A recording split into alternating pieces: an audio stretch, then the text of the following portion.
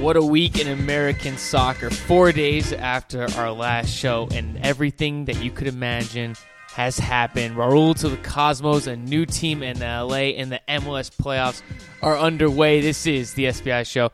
I am Garrett Cleverly. With me, as always, is Ivis Galarcep. What's cracking, Ivis? Nothing much, Garrett. It's that time of the year. Everything is going on.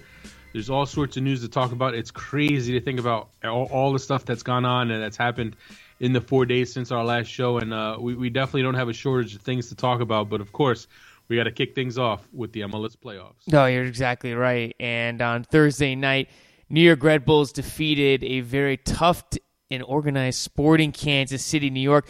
Bradley Wright Phillips, 2 goals in this one. Ivis, you were at the game. It was awesome. I'm very disappointed it ended. I wish it went into overtime.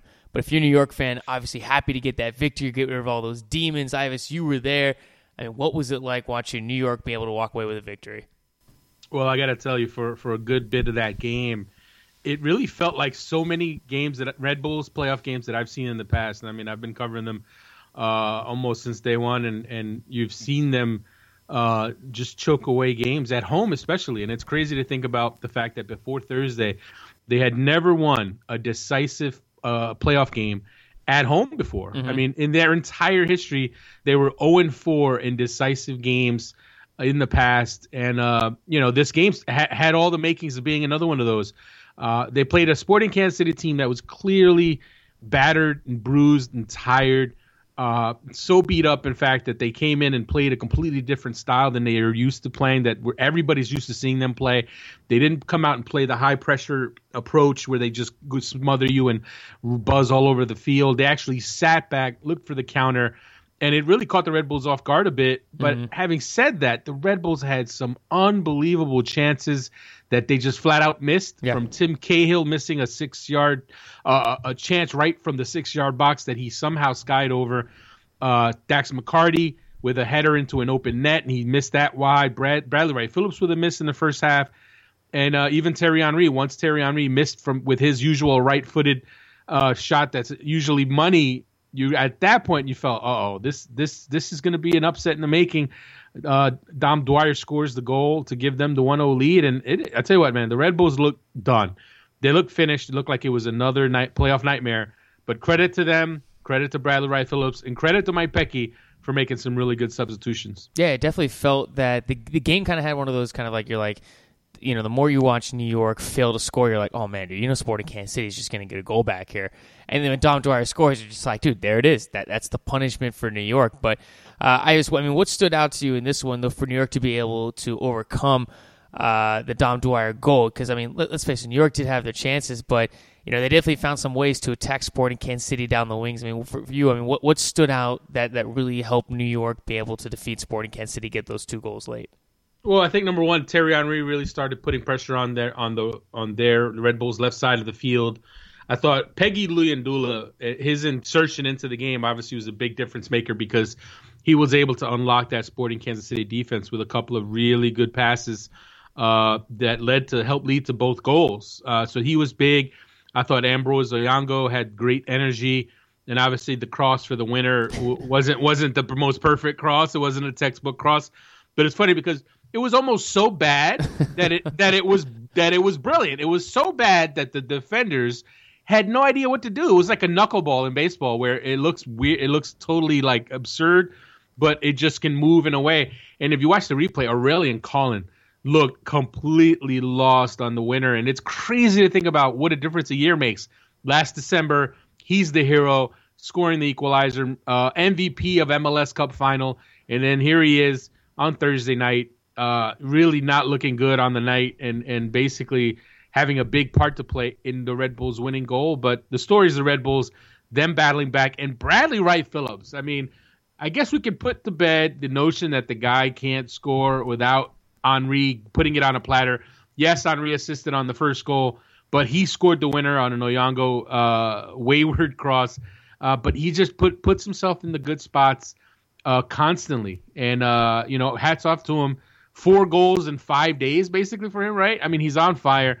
And now the Red Bulls play DC United in the 5th playoff installment of that rivalry. I thought Ayongo shanked it when he first kicked it. I couldn't believe it. I was like, you got to be kidding me, man. You have 3 guys in the box trailing. I mean, did it look as bad in person? I mean, I don't know. I don't think it looked that bad. It just everything happened in kind of slow motion, and you kept waiting for Eric Kronberg to come out and get that ball. Now, Eric Kronberg is not a little guy. Eric Kronberg is not a small goalkeeper. He's one of the bigger goalkeepers in the league, and he needs to come out and make a play on that ball. And when he didn't do that, that ended up costing them the play. I mean, obviously, Aurelien and Colin could have done better. He looked completely lost. He looked up, and it seemed like he kind of lost sight of the ball or lost track of the ball. So he was in a position to make a play. But if you're Eric Kronberg, you got to make that play. You got to get out there. As big as he is, I mean, off the top of my head, I don't know how tall he is, but I mean, he's got to be more than 6'3", at least 6'3", probably taller. So that's a big mistake on his part. But credit to the Red Bulls. They showed some great resilience. And for Mike Pecky, I mean, here's a guy who has been a part and been around in one way or another, has been around for almost, I think, all of the team's playoff disappointments, or many of them, when you go through the history of this team. And he actually played a huge part in their first home playoff loss, which series loss when they were eliminated. And this was back in 1998. Mike Pecky was a rookie. He was a rookie having a really good season. And back then, MLS had the shootout, which is basically, it wasn't a penalty kick. You basically got to dribble the ball from, 35 yards away, and you had to try to beat the goalkeeper. So you had to dribble around him, shoot by him. But you had the ball and you could do what you want with it. It seems completely foreign now, but for those of us who followed the league back, pre-aughts, back in the 90s, we remember this time.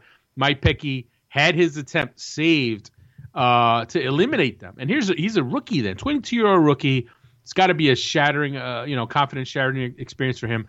But there he is, 16 years later, on the sidelines, making all the right moves and helping them win their first home playoff decisive game at home, and hats off to him. And the Red Bulls, the DC United's the favorite, no doubt about it. Especially when you think about the history of the series, 4 times they've met in the playoffs, and 4 times DC United has come out on top. So between that and between DC's form during the year, you kind of got to go with DC. But having said that, these Red Bulls seem to be crossing off all the hexes, all the curses that this club has had. First, it was no trophies, which they took care of last year. And now, right off the bat, their first decisive home playoff win. And what better next than to beat these United, their arch rivals? Yeah, I thought New York looked outstanding on Thursday night. Really stuck to a smart game plan, stayed wide, defeated Sporting Kansas City. I'm looking forward to it, I'm sure everyone is. DC, New York, it's going to be awesome.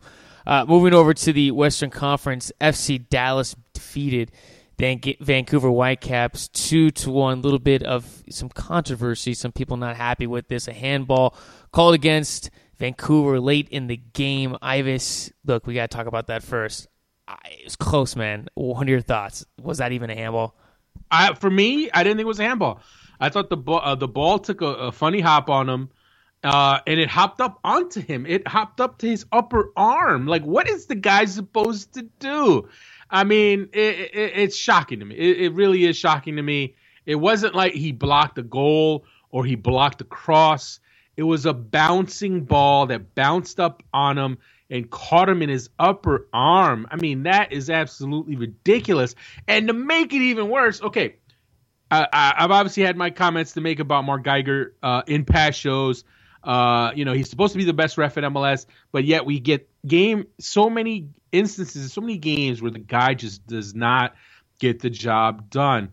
But even worse than the call is the head of officiating coming out and saying, you know what? No, yes, that was absolutely handball. I thought it was a handball when I saw it. It was a handball, no doubt about it. And it's like, wow, really? Like, and that you know what? Maybe Geiger's not at fault for the struggles. Maybe this explains why Geiger can go to the World Cup and be great, but then come back to MLS and struggle. Maybe they're just getting the wrong instructions. I mean, I don't know what's going on there. I thought that was very telling when the head of the pro professional referees organization, whatever pro stands for, they comes forward and says, you know what, that was absolutely a penalty. I was just dumbfounded by that, because you have a hard time finding many people outside of Dallas who think that was a penalty. Yeah, I mean, tough for Vancouver to go down like that too. I mean, it's just a very unfortunate this to see. I mean, because Vancouver was playing a good game up until that time, and that goal just literally seemed to break their backs. It's just unfortunate that the playoff game gets decided like that. Yeah, I mean, absolutely. I mean, yeah, not to take all the credit away from FC Dallas, you had to give them some credit. I mean, I think they're advancing. They did what they had to do, and credit to Oscar Pareja because he made some moves that at the time looked a little questionable. You thought maybe he was being a little risky. Plugs Mauro Diaz back into the starting lineup. He hadn't been in the lineup since August. You got Walker Zimmerman in there, a player who I've rated for a long time, but a guy who's really been held back by injuries. A young central defender with lots of promise. He gets thrown into the fire into this game, and you know what? I think for the most part, the moves that Pareja tried worked. Obviously, Mauro Diaz helped set up the opening goal for FC Dallas, and Walker Zimmerman did well for them as well. So right now, man, FC Dallas, they're going to come out of this match with some confidence. But I mean, come on. They're playing the Seattle Sounders, and I don't think many people outside of Texas are going to give them much of a chance there. Well, Ivis, the conference semifinals of the MLS Cup playoffs kickoff on Saturday. On Sunday night, New York Red Bulls will be hosting DC United. For you, when you kind of look at this matchup between these two teams, I mean, kind of what stands out for you the most, especially for New York, who seems to be picking up some momentum going into this match? What do they need to do to be able to defeat the number one seed in the Eastern Conference? Well, I think, if you look at the series this year, DC beat them twice in DC, but the Red Bulls actually played pretty well in DC. And then obviously the Red Bulls won at Red Bull Arena more recently in that infamous Mark Geiger red card to Fabian Espindola. There he is again, Mark Geiger, being mentioned for something he shouldn't have done or a call he shouldn't have made. But the Red Bulls, you know what? They've done pretty well. They've done pretty well against DC, so I think it's a closer series maybe than you would expect having a 1 against a 4. But having said that, I think it's tough for the Red Bulls to have to come in on short rest. They just played tonight, Thursday night. They're going to have about 2.5 days rest, and then they're going to play on Sunday in their home game. And it's going to be tough. It is, because DC's very organized defensively. I think DC got better as the year went on defensively. I think Steve Birnbaum settled in really well, partnering with Bobby Boswell. So from that standpoint, I think they're going to be tough to break down. Obviously, Bill Hamid, one of the best goalkeepers in the league this year, if not the best goalkeeper in the league this year. If you get through their defense, you still have to beat him, and that's no easy task. Big question mark for them, obviously, is how does Eddie Johnson settle in? How does he, combine with the other guys? Luis Silva's a big loss for them.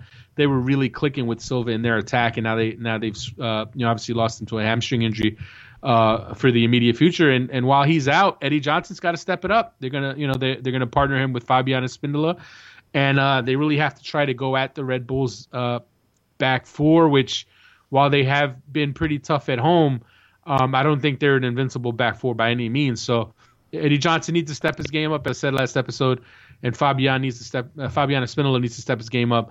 I'd say the Red Bulls are the underdog, but seeing them come back the way they did on Thursday, it's hard to rule them out, and it's hard not to give them some chance of pulling the upset.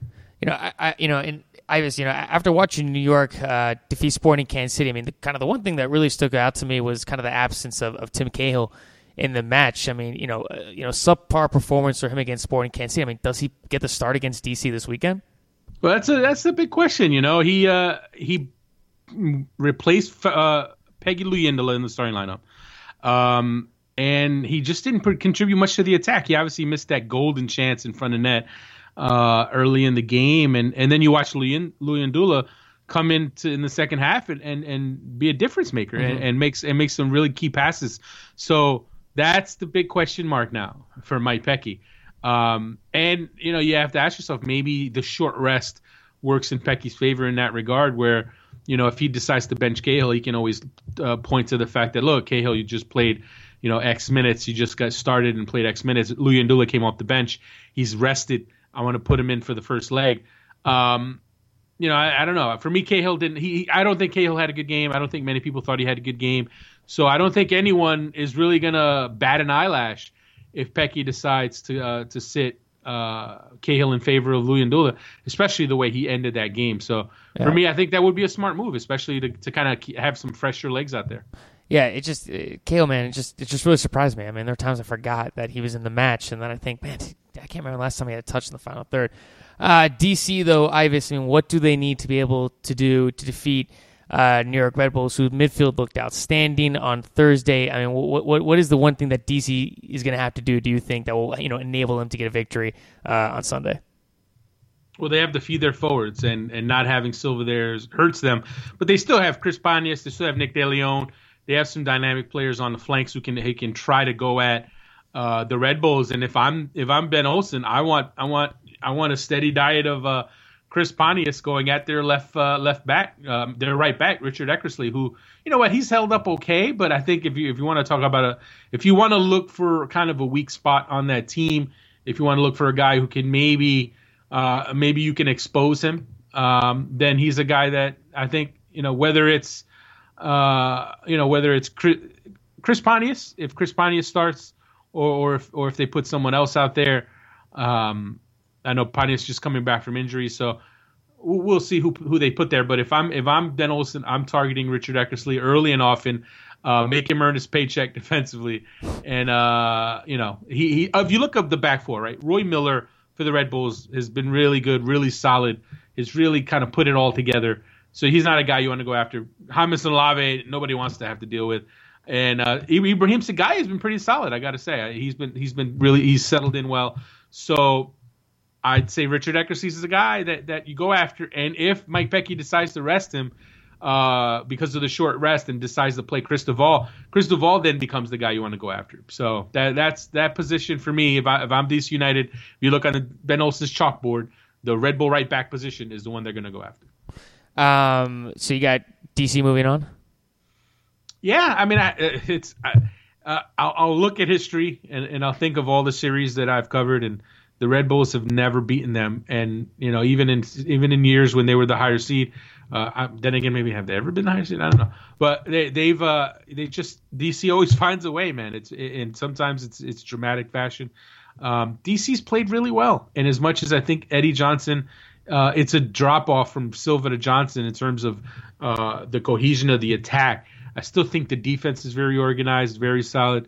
And I think the fullbacks has been, obviously, Sean Franklin's been playing excellently, and Taylor Kemp's settled in well at left back. So, you know what? DC's playing really well. Having said all that, if Thierry Henry can squeeze out some more magic, and if Bradley Wright-Phillips can keep it rolling, then they're going to make things interesting because if they win this first game, then all of a sudden the pressure goes on the home team in the second leg, and that's DC United. So I'm going to go with DC, but I would not be shocked if the Red Bulls find a way to break the hex that DC has had on them in the playoffs in history. Yeah, if I was New York, I mean, with the way Henry played, I would keep feeding him the ball. He had an outstanding game.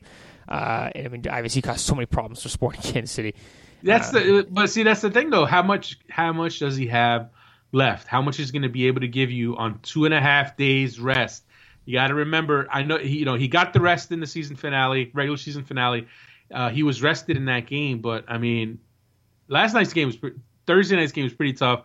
So can he give you a solid 60, 70, 80 minutes? So that's gonna be interesting to watch because they need him. They need him to really come at DC. His matchup with Sean Franklin's one of the best right backs in the league this year, but Thierry Henry can cause problems with him.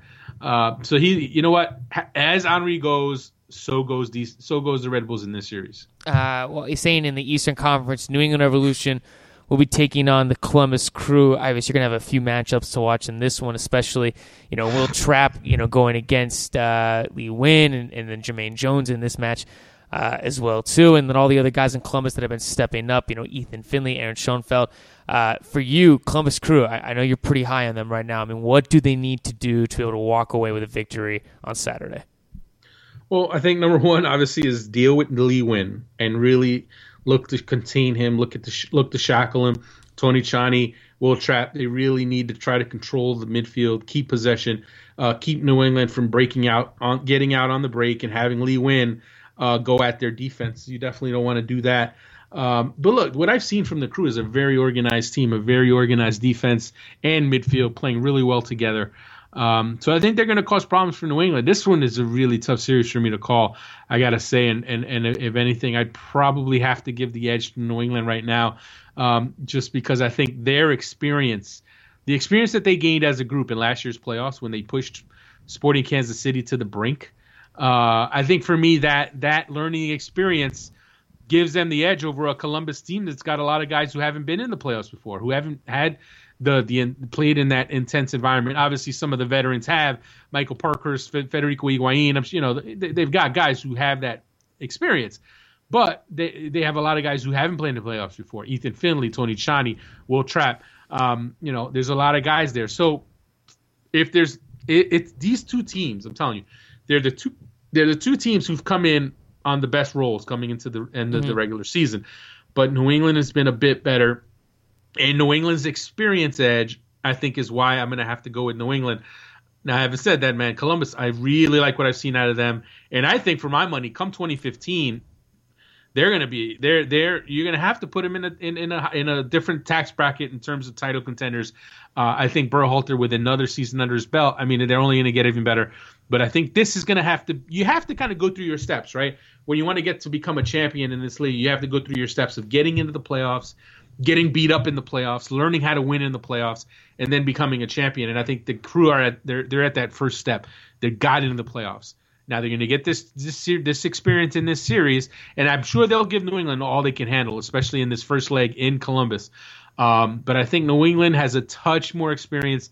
They were just in the playoffs last year, and I think that, coupled with Jermaine Jones and the leadership that Jermaine Jones provides, I think that's why I have to give New England the edge in what's going to be, for me, the best series of this round.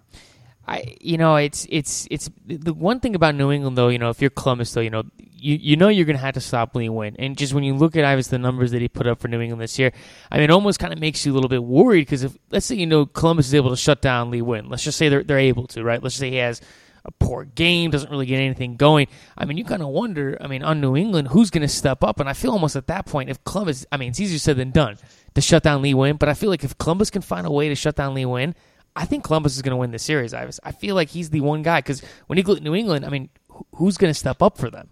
Well, you got a couple guys. You got Jermaine Jones. You got Kellen Rowe. You have Diego Fagundes, who's been kind of quiet this year compared to last year, but the guy's still a talented player. And if you give too much attention to some of the other guys, and you free up Diego Fagundes one-on-one, he could cause problems. I mean, if you think about it, especially, they have Hector Jimenez playing at right back for them, converted right back. Is he going to be able to defensively deal with what Diego Fagundes can do to a defender? So there are other guys who can make some things happen, but New England needs Lee Nguyen to make things happen. They need him to attack. They need him to create. So he is the straw that stirs the drink. And stopping him is easier said than done. Yeah, no, it exactly is. For Columbus, though, you kind of look at them with so many guys who step up throughout the season. They don't really have a go-to goal scorer. Like Robbie Keane or Obafemi Martins, guys like that. Do you think it's going to hurt the Crew in the playoffs? Having to have these guys continue to have career years. Well, they have Federico Higuain, right? He's the guy who, funny enough, towards the end of the season, he's really not had to carry them because they've had some balance. Yeah. With Ethan Finley and Justin Merrim and Tony Tchani and Will Trapp. And Schoenfeld he's the weak link. There's no other way to say it. He has finished some chances. He got a couple of goals against the Red Bulls, but for the most part, he is the kind of the weak link there. That could hurt them. It could hurt them because in the playoffs you can get punished for your missed chances. The Red Bulls got off. They were fortunate. They got off today. They got off the hook today. But if you're the Crew, if you're going to beat New England, you can't miss your chances. You just flat out can't. So the pressure is on Schoenfeld. But I like what they're doing. I like the way they're moving the ball around. And that's the key to that system, is that they aren't relying on one player to be the maestro and to make everything happen. They're moving the ball around as a team, as a unit. They're keeping the ball. They're circulating it front to back. Whether it's Waylon Francis to left back or Bernardo Honor, you're going to have somebody who can get forward on both sides of the flanks from them, from the fullback spots. So they're a pretty dynamic team. But for my money, I think they're a slight underdog going into this series. And moving over to the Western Conference, Seattle and FC Dallas will be squaring off. I guess one thing that stood out to me in Seattle, LA, last game of the regular season was how LA's midfield was just kind of able to stop the Seattle Sounders, which caused a lot of problems for them. Flash forward here to FC Dallas, it's going to be kind of that midfield battle right there because Seattle likes to build up that way. I mean, FC Dallas, over 2 matches, I mean, do you see them being able to stop the Seattle Sounder attack with all the weapons that they have? No, I really don't. I don't think FC Dallas can stop them. I think they really don't have any other choice but turn it into a track meet and really try to make it a goal fest. They just don't have it. They don't have the defense. And not that Seattle's defense is a juggernaut either, but I don't know. For me, I'm not sold on FC Dallas matching up well defensively against Seattle. I just don't. I think Obafemi Martins and Clint Dempsey are a handful. I think Lamar Nagel can create problems for them as well. And obviously on the right, you have Brad Evans. They're just a handful. I think they're too much for FC Dallas to deal with, and I think we're going to see a lot of goals in this series. And I think FC Dallas is going to score some goals, but I just think they're going to let up too many to win the series. I mean, what do you think is going to be the biggest weakness though for the Seattle Sounders heading into this match? I mean, or do they have any? Obviously you got to deal with Fabian Castillo. That's kind of the big question mark there. How do you cope with him? Can your fullbacks contain him? But weakness. That's let's see what's up with Chad Marshall. I mean, I haven't heard anything definitive that he's in or out or what. But when you saw him down on the turf, you had to worry because the guy has a really bad history. His concussion history is very worrisome. Here's a guy who's missed time before, and you wonder what would really happen if he had another concussion. If he's fine, that's big because he's their guy. He's their anchor in their defense, their best player.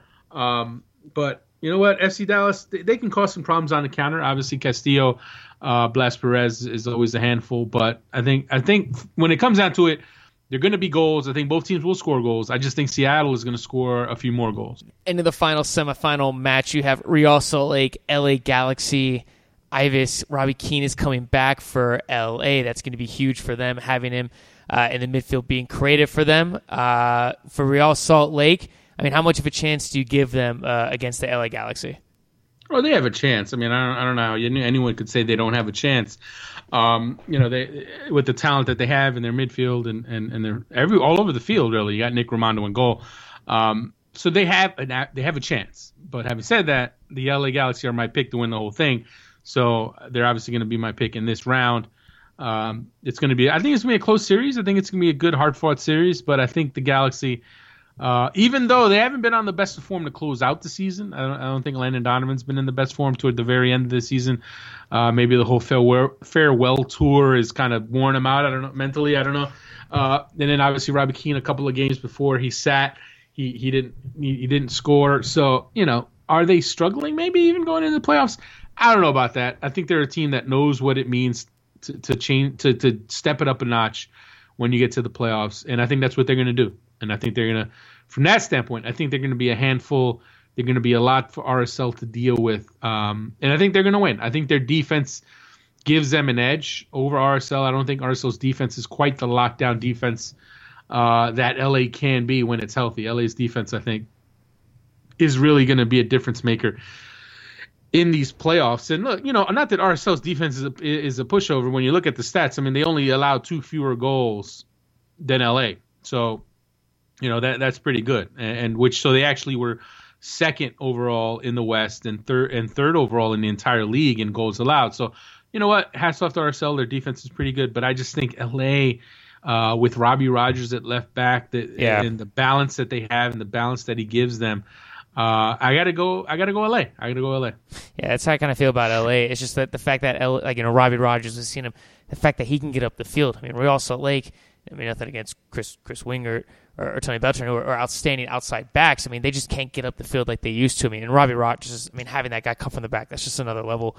I mean, for Real Salt Lake, they're going to have to, continue to rely on, an aggressive attack and the play of Joao Plata. And what kind of impact do you see him having on this series?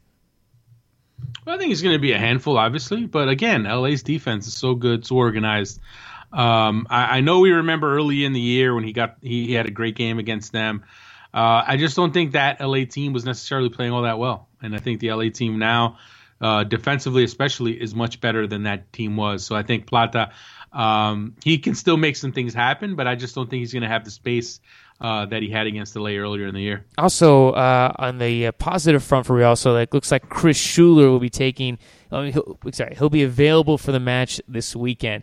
Obviously not playing in a few weeks. I mean, do you think would be a smart move to bring in Chris Schuler, coming off the bench and having playing this match? If he's healthy, you got to play him. As much as, Carlos Salcido has stepped in and done well, they've posted 3 straight shutouts, but I just think LA is a different animal. The Galaxy are a different animal. Chris Schuler has that experience.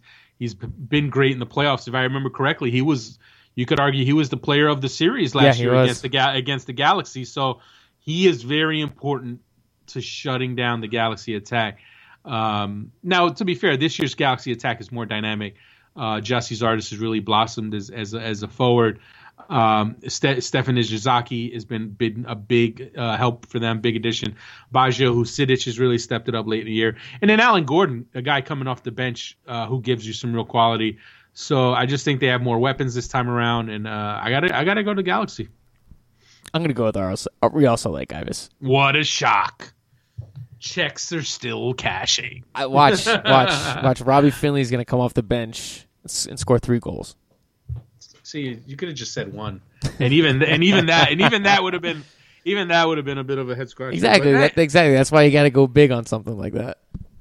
Well, you know what? I think Alvaro Saborio and Omar Gonzalez will have a nice battle. Yeah. Plata, AJ De La Garza be running around chasing each other.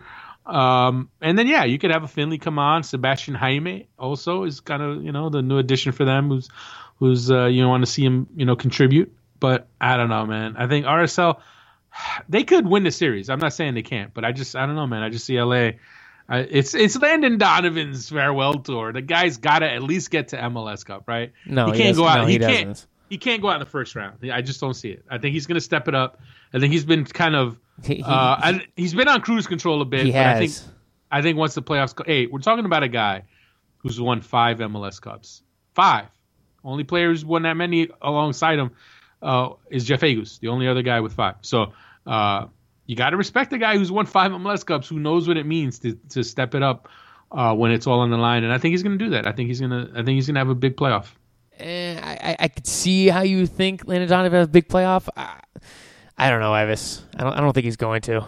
You see, I know you're not a big Donovan fan. That's not true. That's not true. I just did not think he played very well against Seattle, and I feel like anything I say bad about Donovan, the Galaxy fans are gonna be like, "Garrett's an idiot." Galaxy fans, Galaxy / and U.S. national team fans, who still are upset about Jurgen Klinsmann leaving them off. But no, man, I you know what? I think here's a guy who, as they got toward the end of the season, throttled it down. I think he throttled it down. He's been in this situation enough. He wants to save himself a bit. They're going to be in the number 2 seed. They're going to lock it down. There's no point in overextending yourselves just to be the one. And I think you're going to see him step it up. I think he's going to turn it up a couple of notches and show us one last time, one last tournament, one last playoffs, the Landon Donovan that we've all come to expect. And speaking of the Galaxy, on Thursday, Ivis, they and the rest of us all learned who's going to be owning the new LA franchise. We kind of learned a little bit of the plans of what they're going to do, but the initial reaction, I think, has to be a positive one when you see who owns this new LA team. I mean, you got a lot of powerful people. Looks like it's going to have a lot of money. I mean, you have to have some optimism that the first step, Ivis, has gone pretty well for the announcement of the new LA team. Right. Well, I mean, none of the actual heavy lifting has taken place yet. None of the actual putting together the team has happened yet. All we know now is we have a sense of who the owners are or who the group is that is involved. And there's a lot of talent there. There's a lot of really highly successful people there. A lot of people in the sports business, different, they're in different sports, but a lot of highly successful people.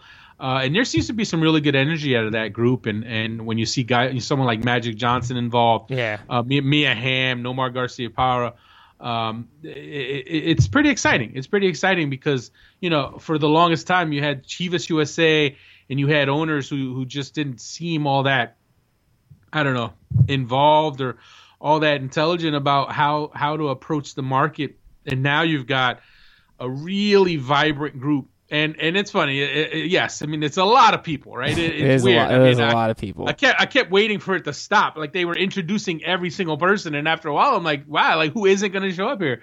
But you know what? Within that group, there's a lot of energy. There's a lot of intelligent people. There's a lot of money. So, you know, it's great to think. It's scary to think, scary in a good way, to think about what that group can do when it pulls its resources together. And I think they're really going to pose a threat to the Galaxy in terms of dominating that city, dominating that market. Because yes, the Galaxy, they have the history, the tradition. They've won the championships. They've established themselves already. But it's tough to stay on top. Landon Donovan's retiring. Robbie Keane's not getting any younger. And now you've got to replenish those positions. And then you got another LA team coming along with intelligent owners, with deep pockets, and a real chance to grab a piece of LA away from the Galaxy. Two things. They have Tony Robbins as one of the owners. I mean, could you imagine what those motivational speeches are going to be like before every game? Yeah, man. Or during halftime, or at the end of the game? Oh, my gosh. Yeah, the coach doesn't even have to give the speech. I know. Just bring in Tony Robbins. Second thing, though, it almost seems like it's too many cooks in the kitchen, though. I mean, having this many people own the team, and all these people, they're leaders. I mean, some of these people don't listen to other people. Not that they don't want to. It's just they're so successful. I mean, it almost seems like there's too many people owning this team, Ives. I wouldn't go that far. I mean, I think all these people are multitaskers. They have their hands in a lot of different ventures, and I think in order for anybody that's involved in multiple ventures, you've got to be able to trust other people. Trust people that you work with to get the job done. And obviously, I think you have the main owners, and I think it's pretty clear they're going to be the ones with the most hands-on involvement. But then you're going to have that pool of minority owners who, they're going to call on and lean on to offer some financial muscle. But I don't think anyone expecting Tony Robbins to want to meddle and tell them to go sign players or Magic Johnson or anything like that. I don't think we're going to see that. I don't think you have – I know it's a little scary when you have a guy like Vincent Tan who's a bit of a notorious owner in the UK, obviously with Cardiff City and the bit of a disaster that he's turned that into. But, again, I think you have your two or three guys who are really the kind of figureheads, the real kind of the true owners, so to speak. And then you have that kind of, supplementary – group of minority owners who, I wouldn't worry too much about them. I think they do provide some clout and muscle to the ownership group, but I don't know if that's going to be. I don't think it's going to be too much of a problem. Well, with the new LA team now sitting out 2 years, so subtracting that franchise and then obviously adding in Orlando City and NYCFC. Ivis, you had to have a conference realignment, and moving over to the Western Conference is Sporting Kansas City and the Houston Dynamo. Yes, I think everyone's going to say the East is closing the gap, but just for right now, Ivis, I mean, moving Sporting Kansas City over to the Western Conference makes it so much tougher. Well, see, I like how you just dismiss the idea of Eastern Conference teams closing the gap. And who's saying this? I said it. I said it before the show, and I told you, in my opinion, I know it's the easy answer to say, Sporting Kansas City moving west is completely unbalancing what's an already unbalanced set of conferences. But I think that's a little short-sighted. These things go in cycles. And I think, if anything, right now the Eastern Conference is getting to a point where we can see it shift and have a bit more of a balance with the Western Conference. I mean, truth be told, just even looking at this year, okay, you got Seattle and LA, two absolute juggernauts, right? But then beyond that, I mean, the rest of those teams are pretty much on the same level as the teams in that same range in the East. I mean, you have Seattle and LA as the two powerhouses in the West. DC United was a very good team. They only had 2 fewer points than LA this year. But then you have New England and Columbus, two very young teams, very talented teams that are on the rise. And for my money, they're on a sharper incline in their progressions than any teams in the West. I mean, you could argue Vancouver has got a nice young nucleus. You can point to FC Dallas as having quite a bit of young talent. But for me, Columbus and New England are really on the rise. DC has turned things around considerably. And then NYCFC, for my money, I think they're going to hit the ground running. Dude, are they going to make the playoffs in year one? No, I don't. You got to see what the roster looks like first before you start saying that. But I think they're going to be. I don't think they're going to be a pushover in year one by any means. But then you have Toronto FC and Philly, two teams who had talent, but whether it was the coaching or whatever, didn't quite put it together. But there's a lot of talent there. So for my money, I think the East is going to be all right. I think Sporting Kansas City, yes, for 2015, you could definitely make an argument that the West is going to be clearly tougher than the East. But I tell you what, beyond that though, I'm not assuming anything, because I think teams like New England and Columbus and potentially Philly could really just continue be on the upswing. Because I think for me, Philly, I think is a team that could, depending on what happens this winter, they could be in the mix next year. And a bit of bad news for the Portland Timbers. Diego Valeri is going to be out 5 months. Ivis, he's going under surgery for a torn ACL. When you kind of go from now 5 months, that means he'll be back probably March, April. So for the beginning of the Portland Timbers season, and you want to wish him a speedy recovery. It's just tough to see him have to get surgery in the offseason. Right. I mean, it's devastating. Obviously, a torn ACL at the very end of the season. I mean, let's not forget Rodney Wallace was in a similar situation, and he didn't come back right away. I think 5 months is a little ambitious. I mean, I don't know the degree of the ACL tear, so it could be minor, it could be major. 5 months seems pretty light. I think usually 6 to 9 is the timetable for ACL. So, and you don't want to rush it back. This is an injury you do not want to rush back. So, it's a big blow for Portland, and you want to see how long he's out, and if he comes back and can be the same player that he showed once again. I mean, he's been great since he got there. 2 outstanding seasons for them. And also, more Portland news, Steve Zekawani announced that he's retiring at 26. Injuries kind of made the main reason why he's retiring. Obviously, he's like, you guys kind of wonder, I mean, what his career could have been. Still a good player, but kind of sad to also see him leave the game of soccer at 26 years old. Right. I mean, it's unfortunate. When you get an injury like he ended up with, such a devastating injury, the tackle by Brian Mullen that broke his leg. He obviously was never the same since then, and it's crazy. It's sad and depressing in a way to think about where his game was right before that injury. I mean, he was playing really well. He was one of the more exciting young players in the league before the injury, and it's just crazy, man, just to see how quickly it can all be taken away. He tried it for a couple of years and was never quite right. Pain's always been an issue there. His leg just never really healed properly. And it's unfortunate. It really is, because you're just scared to think. I mean, we're talking about a guy who, if he had stayed on the track he was on, I mean, I don't know how close he is to citizenship yet, but he's a guy who could have been playing for the U.S. national team at one point. As an exciting, speedy winger, someone you could put on the flanks to go at people. The U.S. needs those kind of players. I mean, there's a reason Jurgen Klinsmann is down in NASL taking a look at Miguel Ibarra, because you know what? They need speedy guys. They need speedy flank players, and you know what? Zakawani could have been one of those guys, and it's sad. There's no other way to say it. Hopefully, he finds a new kind of mission in life, a new thing to kind of drive him and interest him and motivate him. So it's sad. That's another way to say it. And there was a little bit of player news this past week. Orlando City went out and traded for Houston Dynamo goalkeeper Tally Hall. And what do you make of this move by Orlando City bringing in Tally Hall? Well, have they formally announced it yet? I think they have, right? Well, I mean, I know Tally Hall pretty much confirmed it, but it's a good move for them. I mean, I think Houston, you got a sense after he tore his ACL when you saw Tyler Derrick play so well for them that you know what, Tally Hall's time is up there. And I think if you're Orlando, to get a veteran goalkeeper like Tally Hall, a proven commodity, I think is huge. And obviously they made apparently according to reports, they made the deal before he tore his ACL. And obviously they honored the deal and they stuck with it, or they're sticking with it.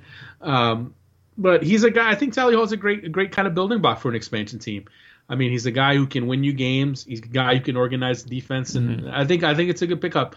It is interesting though, because I think there are going to be some really intriguing goalkeeper prospects in the expansion draft. So if you're On one side, you have NYCFC, who has Josh Saunders, who they've put out on loan to San Antonio, and who we're talking about a guy who's won MLS Cup before as a starter for the LA Galaxy. You figure he'll be your number one. So both expansion teams will probably go into the expansion draft already knowing or already having a good idea who their number ones are. In an expansion draft that's going to have some talent in goal. I mean, I think Zach McMath could be in the expansion draft. I think New York Red Bulls backup Ryan Mira is in the expansion draft. I think he's someone who NYCFC absolutely could take a look at. It's easy to forget that here's a guy who was, on his way to a Rookie of the Year bid and a potential national team call-up before the injuries, before having to have hip surgery and before being sidelined. And he's kind of been out of the picture, but he's a talent. And you know what? He might be someone who gets grabbed up. Having said that, though, it probably makes it a little easier if you're Orlando. You don't have to worry about a goalie. Now you can focus on the other the other areas of need that you have. The trade won't happen until December 1st when the trade window opens. So it's not official yet, but December 1st is when it will become official. Moving over to the international front, Ivis, awards came out for FIFA this week. For individual awards, Abby Wambach up for FIFA Women's World Player of the Year. I think that comes as no surprise. Then you have the FIFA World Coach of the Year. And guess who's there? Jurgen Klinsmann, which might be a little suspect, Ivis. I think there's some other guys that are worthy candidates. But, look, if you're a U.S. fan, it's still pretty cool to see that Jurgen Klinsmann's on the short list for the FIFA World Coach of the Year. Right. I mean, it definitely was a head-scratching announcement when they made it, and you saw the list, and you're looking at all the names, and they're all legit. They all got solid credentials, and then you have Jurgen Klinsmann, who I got to say is 10th on that list when you want to talk about the credentials for the award and his chances. And not just that. Not only is he, for my money, the 10th person on that list, but there are at least two guys that I can think of who should have been ahead of him on that list. Number one, without question, Jorge Luis Pinto, the Costa Rica manager. He leads Costa Rica to not only do they win a group that featured England, Uruguay, and Italy, but then he takes him to the quarterfinals where they lose to the Netherlands in penalties. So they pushed the Dutch, even though obviously the Dutch completely overwhelmed them, dominated them. They couldn't get a goal in, but still, he took Costa Rica to within penalty kicks of the World Cup semifinals. Costa Rica. Yeah. How in the world does that guy not get more credit? And you know what? I think it comes down to name recognition. I think a lot of the voters, and the voters are consisting of head coaches and national teams and captains and national teams. I just think a lot of these guys have no idea who Jorge Luis Pinto is or, the Costa Rica manager is. So you know what? They know Klinsmann. They know the name. They know, he's a big personality. He's a funny guy, nice guy, all that. And I think from that standpoint, it's a bit of a popularity contest. Now, I wrote a column for Goal.com about this very topic. And, one thing I pointed out was the fact that none other than Diego Simeone, who for my money should win the award. Now, if you take Atletico Madrid and you win La Liga and you get to the Champions League final with Atletico Madrid, I'm sorry, you are the manager of the year. No offense to Yogi Low, no offense to anyone else up for it. You are the manager of the year. No offense to Carlo Ancelotti, any of these guys. You are, for me, he's the manager of the year. And Diego Simeone had high praise for Jurgen Klinsmann. Simeone, when the World Cup was over, when he named his team of the tournament, when he named his best 11 of the tournament, and he named his coaches, he named two coaches. He named Yogi Low, who won the World Cup, and he named Jurgen Klinsmann. And I have a lot of respect for Diego Simeone's opinion, and from that standpoint, it makes me wonder: do we not give Klinsmann enough credit? And maybe do people outside of the U.S. give him more credit? So that it's an interesting question, right? There's no way to know. But I think for me, a guy like Simeone, who I respect tremendously as a manager, when he steps up and he gives Klinsmann praise for the way the U.S. played in the World Cup, then that kind of sheds some light in my book into how you can have people vote for Klinsmann, even though I think Pinto was more deserving. And I also think Jose Peckerman was more deserving, the manager of Colombia national team. I mean, you get Colombia to the quarterfinal. You get Colombia. They were the most entertaining team in the group stage. They dominated. And then you play Brazil, and then you get beat. But you know what? They were one of the most fun teams to watch. Played some of the best soccer. A real exciting team. Got them to the quarters. How does he not get consideration? So I don't know. I don't know. I think for me, I would have voted for Pinto, but Klinsmann's on there. He's not going to be a finalist. He's not gonna win. Imagine if he's a finalist, though. Oh my god, that would be so shocking. It would be absurd. And look, I'm not trying to kill the guy. I think he's done a better job than some people give him credit for. I think it's unfair when people try to look at where he took the team and compare it to 2010 as if they went the exact same roads, the exact same paths. They didn't go. The U.S. in 2014 was in a tougher group. And yes, the group of death in 2014 ended up not being as strong as expected, but that group was still tougher than the 2010 group. Belgium was still a tougher team than 2010 Ghana was, in my opinion. So you know what? I think it's way too simplistic to say, oh, well, we got to the round of 16 this year. We got the round of 16 in 2010. It's the same thing, no progress, no anything. I think that's a load of bull personally, but it's still pretty shocking that he made the list. Yeah, I agree. It's, like I said, cool to see him on there. Part of you kind of hopes that, sort of the job that Jurgen has done, which, he has taken the U.S. to another level, another plateau since taking over for Bob Bradley. But, the other hand, you're right. It's kind of like, oh, man, is this a popularity contest? What other level? What other level, Garrett? That's what you get a lot of people asking. What's this other level that the U.S. is at now? I think it is. I think with the positive contributions that Jurgen's had to the U side, I think that's been positive to see since he's taken over. The U.S. made back-to-back group stages. Yes, I understand. Our path was a little bit tougher. But without a doubt, Jurgen Klinsmann has definitely taken the program to another level. The program hasn't regressed since he's taken over, or it hasn't just stayed the same. It's taken a step forward. How? In what way? In the way I just said. You didn't say anything. You talked about the youth teams. What did he do with the youth teams? What have the youth teams done better on Jurgen Klinsmann? Like I want to hear. No, it's not the youth teams. I'm just saying that how he wants to see the youth moving forward. You see the results that we've had in Europe, defeating scheduling tough opponents. That wasn't stuff that we saw in the past. U.S. defeating Italy in Italy, U.S. defeating Mexico in Mexico. Positive wins like that. The comeback win against Bosnia, tying Russia on the road in a draw. I think there's a lot of things that Jurgen has done. So he's the king of friendlies, is what you're telling me. The guy's absolute king of friendlies. Nice. The U.S. king of all friendlies. Look at you. Klinsmann has taken us to the promised land. No, look, I'm just playing. Look, the ultimate troller today, and you're putting me in the hot seat. I'm speaking listen, gibberish. Man, I want you listen. I just want to let the public know. I just wanted to let you have your opportunity to kind of flex your muscles as a soccer analyst. Because, I know a lot of people give you stick, and a lot of people say, oh, Garrett doesn't get to speak his mind, or he doesn't have anything to say. I do Does find Garrett that bring anything to the conversation? I thought you made a pretty good argument there for Jurgen Klinsmann. Thanks. So I wanted to give you an opportunity to kind of show that, you know some stuff. You know what you're talking about. You have good opinions. So I know some people are going to listen and be like, oh, man, this is killing Klinsmann, blah, blah, blah. I was just playing devil's advocate there. I think Klinsmann. I know you suck. I think Klinsmann done a good job. I do. But I don't know. I think some people get a little carried away sometimes with giving him way more credit than he deserves. I really do. I think he's a real master of painting this picture of a guy who's doing so much. When I know he's done okay, but I don't think he's done nearly as much as he would like people to think he's done. No, I agree. It's not like he, in my opinion, he didn't take 5-10 steps forward. It's been a solid, at least a step forward in the right direction. Keeping it U.S. men's national team. Related, Michael Bradley underwent successful foot surgery. Obviously, no timetable for his return, but obviously wish him a speedy recovery. And, look, this foot thing, do you think this is something that's been affecting his play? And that's kind of how we've seen him take a dip in his performance for Toronto FC and for the U.S.? Well, I think it couldn't have helped, right? I think it's something that has probably been nagging him. And he's a guy, he's a tough guy. He's not a guy who's going to let people know what's going on. He probably played with an injury. He played with it. It probably hampered him, slowed him down a bit.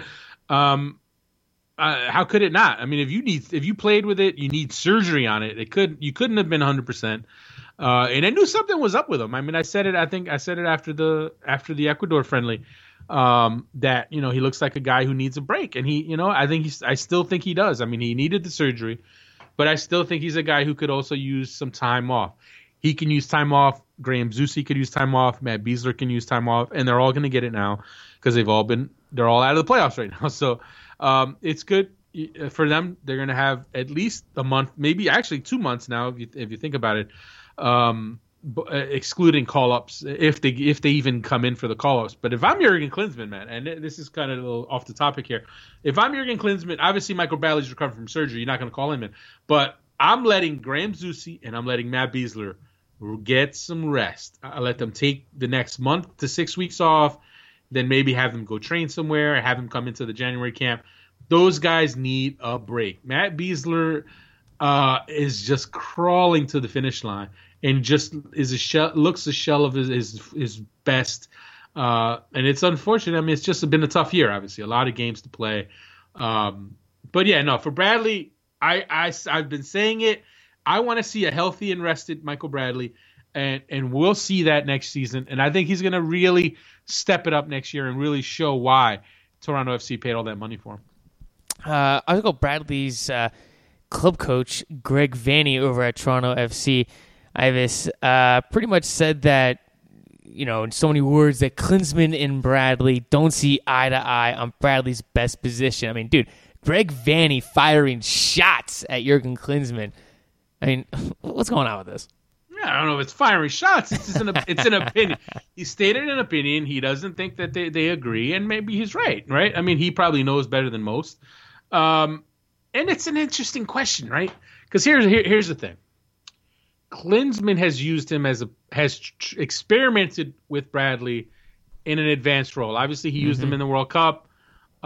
In that role, he didn't really do well with it. He used them before the World Cup, and he looked good there. I mean, I still remember that Mexico game when Michael Bradley was pulling the strings. He scored a goal. He was just all over. He played in the top of the diamond and looked outstanding. But then the World Cup happens, and obviously it didn't go well. He had, Josie Altidor's injury forced him to play in a position that, it didn't look like a natural fit for him, right? But so now you have Klinsmann who thinks Bradley should be a 10. And then you have what I feel is a lot of U.S. fans who feel Michael Bradley should be a 6. He should be a defensive midfielder. He should sit in front of the defense and be that kind of destroyer, that guy who kind of protects the back four. I think that's wrong also. I think that's even more wrong because I think if you put him in that kind of position, I think you're really limiting a lot of the things that he does well. I think his passing – the passing that he can give you. I think I'm not saying he's a playmaker, but I also don't think he's a defensive midfielder. I think he's more of a box-to-box guy. Yeah, Michael Bradley's a box-to-box midfielder. Right, he's a central midfielder. He's a guy who, yes, he can cover a lot of ground. He, obviously at the World Cup, he was one of the tournament's leaders in ground covered.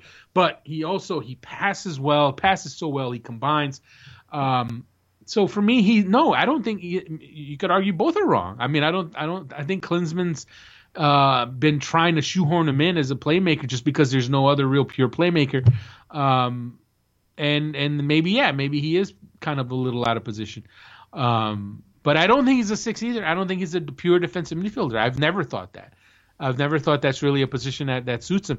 Now, on the other side of that coin, you have a guy like Mix Diskerud, who, I almost feel like it's because the guy has beautiful hair and a nice smile. He must be a playmaker. He must be because he looks too good to be a box-to-box player or a defensive midfielder. Dude, he looks like a playmaker. If you look good, you play good. That's all well and good. But he is not a playmaker. He's not a true playmaker. He's a guy who can play centrally, who's really improved the defensive side of his game in the middle of the field, but he is not going to play in the top. He's not going to play at the top of the diamond against high-level competition. He just is not. And for me, I feel like he's played some of his best games when he's played in a deeper role. So from that standpoint, is he a ball-winning guy? No. But he's a guy who, if you sit him deep, he can combine. He can be that kind of that link between the defense and the attack.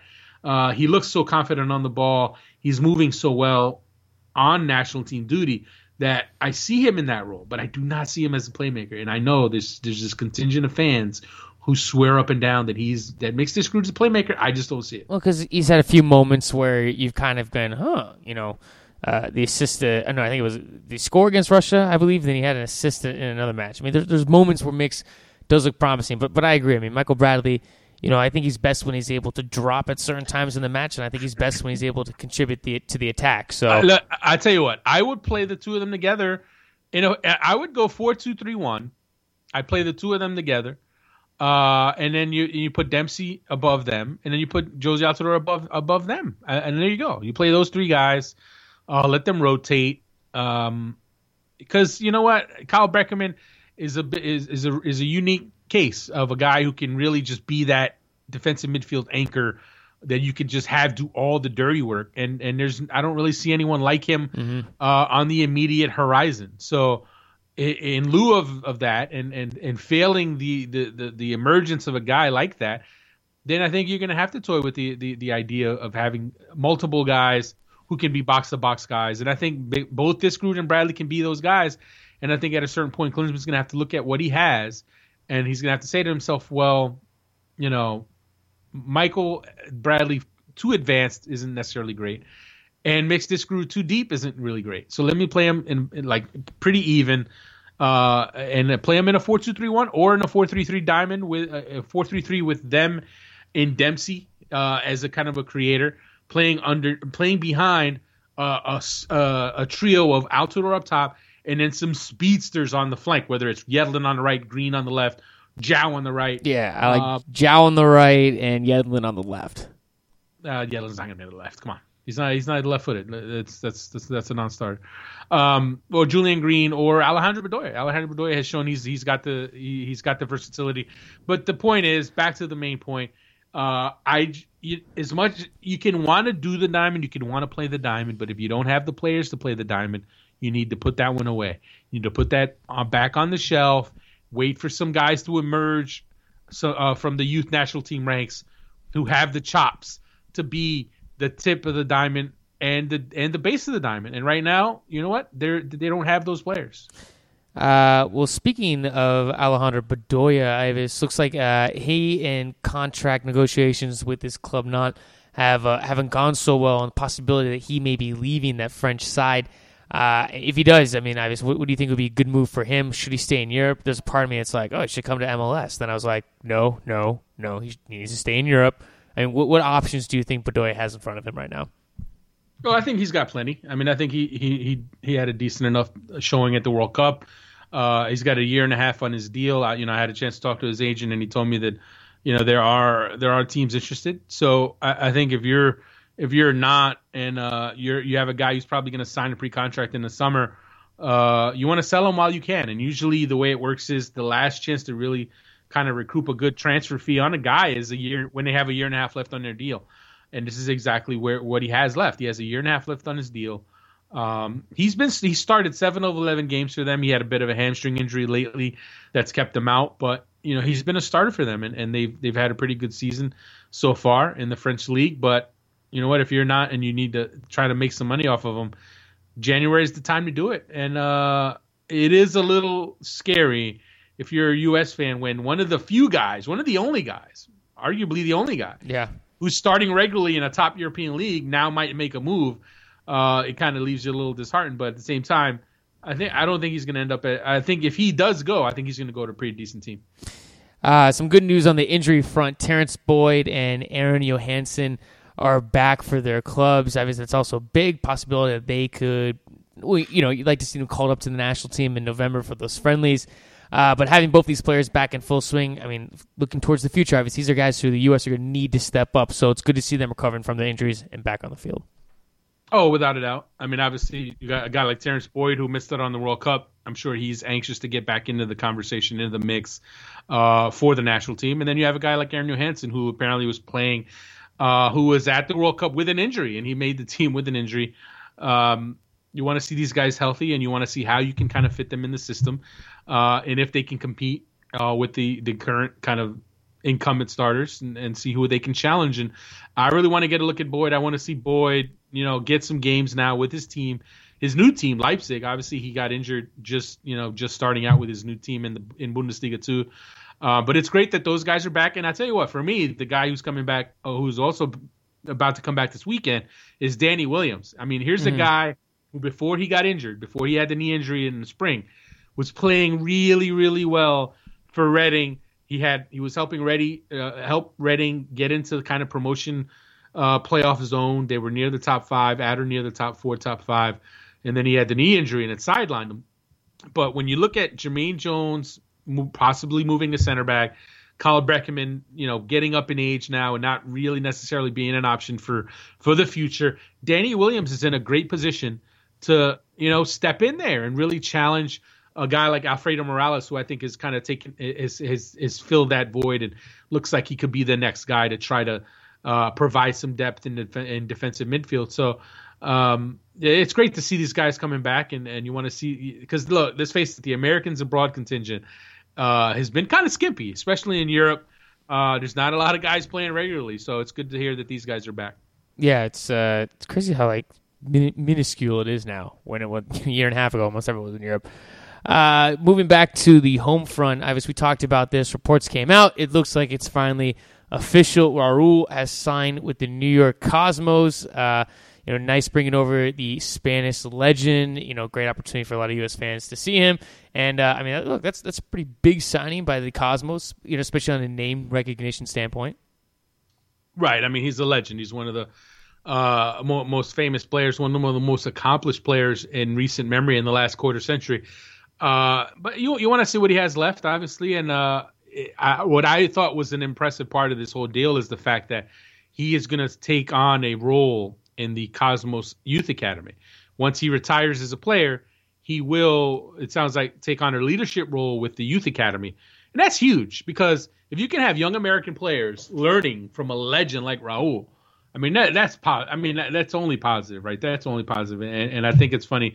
You're obviously going to have some people point to the fact that, he was playing in Qatar, he's in retirement mode, and now he's coming to play for the Cosmos. He's just taking a payday. You know what? It's all well and good, but the fact that he has committed himself to also helping out on the Youth Academy front, it seems to me like this is a guy who really wants to make a mark away from or off the field. I think he's already looking to that part of his life, and I think that's exciting if you're a fan of American soccer. It's not just a Cosmos thing. It's not just Cosmo fans. I think when you can have a player like that, such an accomplished player like that, want to be a part of the American development system, that's huge. That's huge. So I think for me, that's almost as impressive as even getting Raul, the legendary Spanish player, onto the field. I love how people always go to the, he's just getting a payday type thing. Someone's going to pay him all over the world. I don't get why people do that, especially when a lot of these guys come over and still show that they can play at high levels. Can never understand that, Ivis. That ends today's SBI show. Do we miss anything? I think we covered all the bases. Yeah, I think we got a lot. I'm sure we're missing stuff.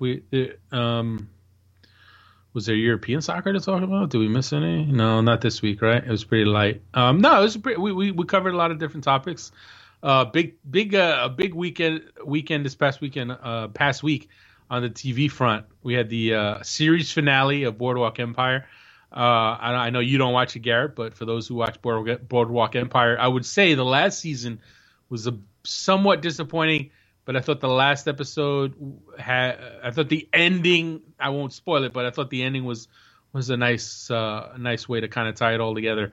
And then we obviously had The Walking Dead, which is off to a great start. A great season, man. I know you love The Walking Dead, so what do you think of the last episode? Dude, it was awesome. So far, the season's been great. We're not going to spoil it. But yeah, if you're not already watching Walking Dead, I recommend you watch it. And if you're just not into gore, then then you probably should stay I'm also enjoying the new Rick. I like the way he's been. All right, we're gonna stop. We're not getting any more spoilers. That's what I'm saying. I like the way he's been. That could be anything. Nice. But yeah, man, I think that's pretty much it. I think and for you guys, you folks, guys and gals who are listening still, there's plenty of soccer this weekend on TV to watch, and make sure you check out SBI's posting on this weekend soccer on TV. You've got the Manchester Derby is this weekend. You never want to miss that.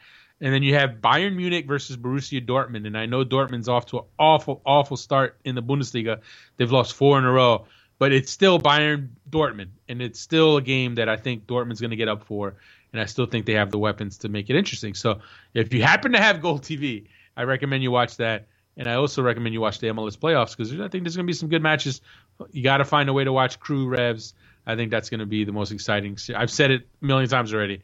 That's going to be, for me, the most exciting series. Yeah, I'm looking forward to the MLS playoffs this weekend. Both games have been great. Then the Seattle-LA game was awesome. I mean, so far, every single game has been outstanding, Ivis. What are you doing this weekend? The games have been dramatic. Yes, they haven't been the most. They've been unbelievable. I feel like this is deja vu now. We're having the same debate. This weekend, I am sticking around the area. I'm only having to travel to Red Bull Arena on Sunday. I will not be traveling to Columbus. However, the weekend after that, for the second legs of the series, we will be hitting DC. We're going to have the SBI. Ryan Tolmich will be heading down to DC. I'm sure Franco Panizo obviously will be there as well. But we'll be down in DC on Saturday, and I'll be heading up I-95 and heading up to Rev's crew at Gillette for their second leg as well. But again, that's still a week and a half away. This week, it's going to be great watching all the first legs. And RSL-LA, look, I keep talking up Crew Revs, but RSL-LA is going to be a battle without a doubt. You're also going to hang out. Oh, no, that game, all the games are going to be good. Seattle, FC Dallas, they're all going to be good games. Going down to D.C., you'll be hanging out with the D.C. crew, too. Who's the D.C. crew? Thomas Floyd, the open wide for some soccer guys. Those guys are insane. Oh, yeah, it's another. Hey, if you're looking for podcasts to listen to, I would recommend Open Wide for some soccer. Those guys are pretty funny. Thomas Floyd and Seth Vertelny, two Goal.com teammates of mine. They're co-hosts on that show, as is SBI alum Pablo Maurer. Those three guys are hilarious, and definitely listen to the show if you haven't already. And yes, I will hopefully get to meet up with those guys. Maybe have a little Nando's. Actually, I don't know if I think I'll be for those. No one knows this, but I'm actually in the midst of a 10-day vegan diet thing. I've started to work out. For those who follow me on Instagram, I've been hitting the gym, trying to get in shape. Trying to lose weight, trying to get down and try to lose 100 pounds or so. But the diet has been interesting, man. The vegan diet I've had. I don't think I'd ever gone a day in my life beyond my infancy without eating meat, and today marks the 4th straight day without meat. And it's interesting, man. It's interesting. I'm feeling pretty good. Fruits and vegetables, no dairy, no meat, no what else? No anything, man. No eggs. No anything good. No, yeah. I mean, you know what? But you know what? I've been having fruit, a ton of fruit, really good fruit. You got bananas, watermelon, plums, apples, oranges, blueberries, mangoes, you name it. So during the day, and then at night it's vegetables. You got lettuce, tomatoes, cucumbers, spinach, potatoes, boiled potatoes. But yeah, it's going well so far. I've lost some weight. I'm feeling good. The gym is a good thing. Trying to get healthy, man. Trying to get healthy because since we're running ourselves ragged between the SBI show, running SBI, writing for Goal.com, finding time for my family. I mean, there's just so much going on. That's at least 4th or 5th on the list. I know. My wife would probably agree with you there, but it is what it is. So I'm trying to stay healthy, so I don't just pass out one day. So hopefully we'll keep it going. So I'll keep everyone updated on how that's going. I might have to break that diet when I go to DC though, because it's hard to say no to Nando's. You can break it. See, for like me, like I'm careful what I eat during the week, but in the weekends, I can break it on the weekends. That's what I do. That's the tricky part though, man, because I feel like for me, it's always go crazy on Sundays and then like eat well on Mondays. It's like if I ate 7 days of the week the way I eat on Mondays, I'd be a lot skinnier. But it's the Sundays and the Fridays that always end up catching you, getting you into trouble. But we'll see how it goes. And I only drink beer too. I don't drink any of that. So I'm drinking like I had a beer belly for a while. So I'm not proud to admit it. I can't imagine you with a beer belly. It's horrible. I know. Imagine me. I'm tiny enough as I am with a disgusting beer belly. You're like 5'4", 83 pounds. You're so stupid. I'm kidding, folks. He's at least 5'6". Yeah, at least. That's on a good day too. With heels, with his. Yeah, exactly. Well, no, with my tennis shoes, they give me at least an inch on them. With sandals, I'm at least a little shorter than that. In clogs, he's 5'7". Yeah. Ivis, that wraps up today's show, man. Anything else we need to discuss? No, man. I think we covered it all. I mean, how is this a long show? I can never tell. It's getting up there. All right. Yeah. If we had a real radio show, like a daily radio show, we'd at least be able to fill almost a 3-hour window of content with this show. 3-hour window? Yeah, 3-hour window. When you add commercials in there and stuff like that. So if you're listening to the show, this is Garrett's subtle message to potential radio employers that, hey, we could do a 3-hour show. Yeah. So just letting you know. All right. I want to make one last point or maybe one last statement. I don't know what it is, man. We're just not getting any more iTunes reviews. What are you talking about? We got 2. We got 2 5 stars. Did we? I checked. Right. It was nice. Thank you. I know you check it every day. Oh, because I like to check to see what bad things people say about me that I spend the rest of my day. Well, I stand corrected. Does that person even know me? I know. Well, hey, listen. Thank you very much for those of you who have given us reviews. And please, if you haven't yet, please give us reviews. Let us know what you think. If you like the show, if you love it, hate it, whatever, just let us know. And definitely in the comment section on the website on SBI, let us know as well. And a little teaser for you.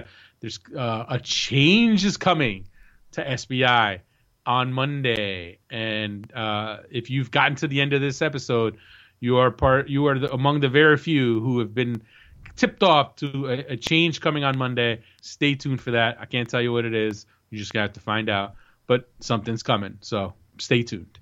I don't even know what it is. That's true.